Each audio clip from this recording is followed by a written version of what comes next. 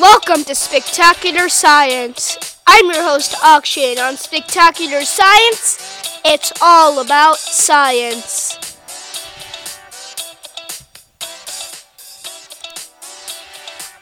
On this episode of Spectacular Science, we're talking about vaccines. I am talking to Dr. Vasanthi Govindu to answer all the questions I have on vaccines. Here's my interview with Dr. Govindu.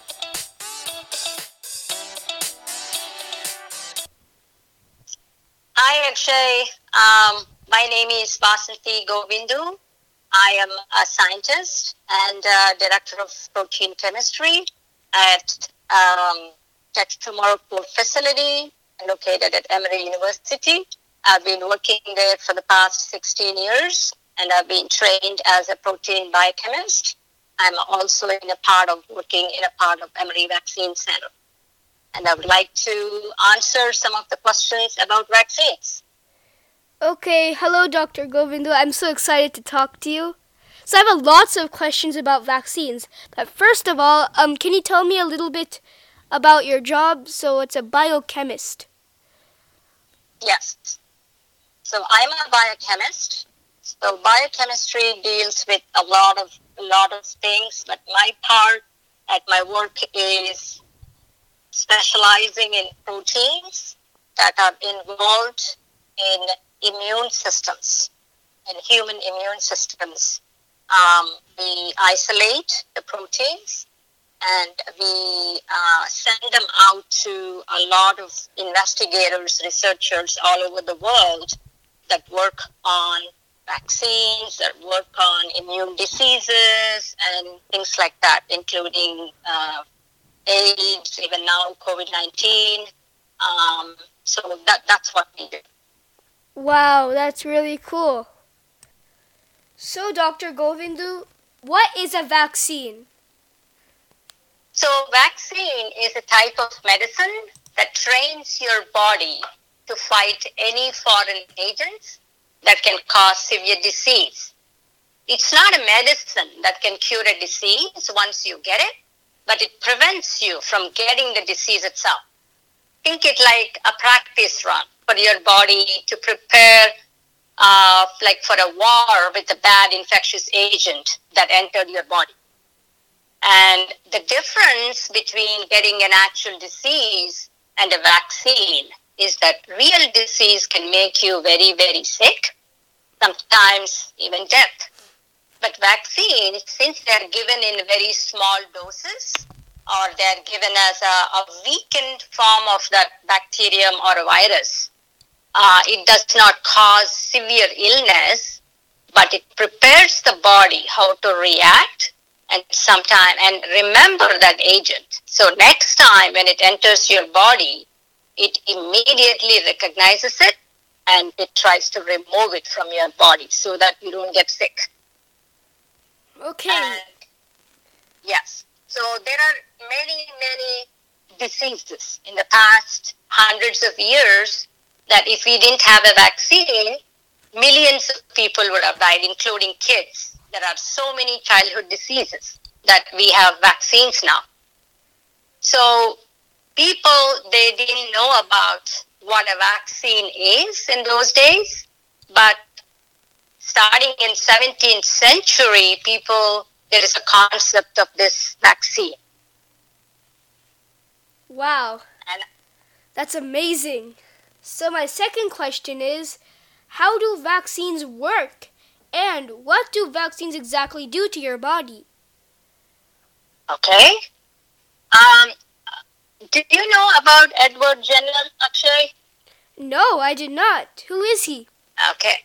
So Edward Jenner is the father of vaccinology. He worked on a first vaccine for smallpox. His story is so interesting. You know, he was from London and he was just like you, very, very interested in science from a very, very young age. Oh, wow. And he heard that milkmaids, who milk the cows in the farms, they were not getting the smallpox when so many people around them were getting the disease. So he was like really puzzled, what is going on? And so what he did was he did his first experiment. So he took these milkmaids have their some lesions. It's called cowpox lesions on their hands. And so he took pus from those lesions, and he took one young boy he recruited for his experiment, and he applied that on his hand, on the young boy's hand, and he monitored that boy for over several months. And that boy, he got lesions on his hand, and he got a little fever for the next week or so, and then he recovered. Then what Jenner did?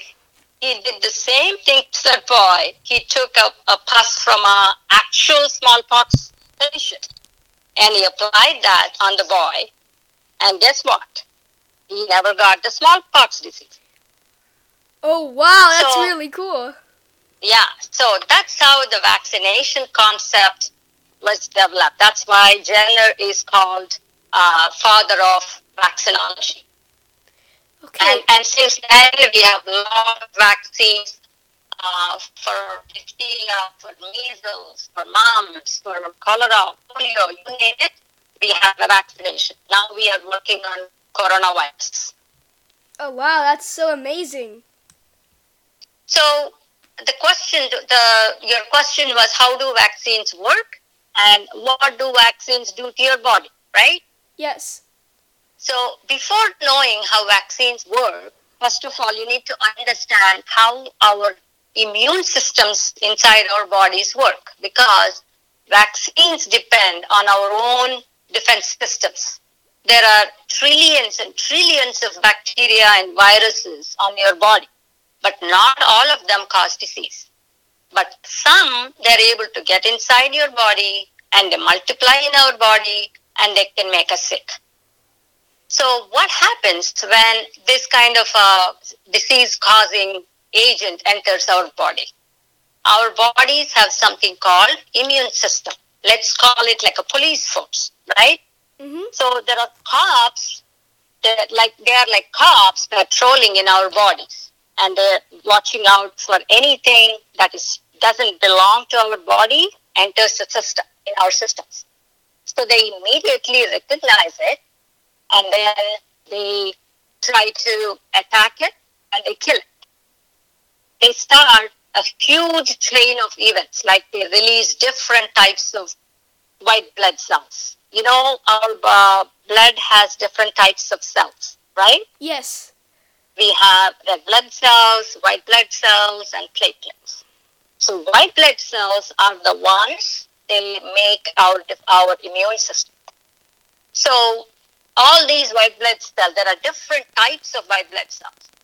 So some are called T cells, because it's called T, a capital T, because they are made in the thymus, in an organ called thymus. And some are called B cells. They are born in the bone marrow. So they're called B, capital B cells. So some of these cells, they can recognize these pathogens and they kill them. They are called killer T cells. And some of these B cells, they make something called antibody. Have you heard of a word antibody?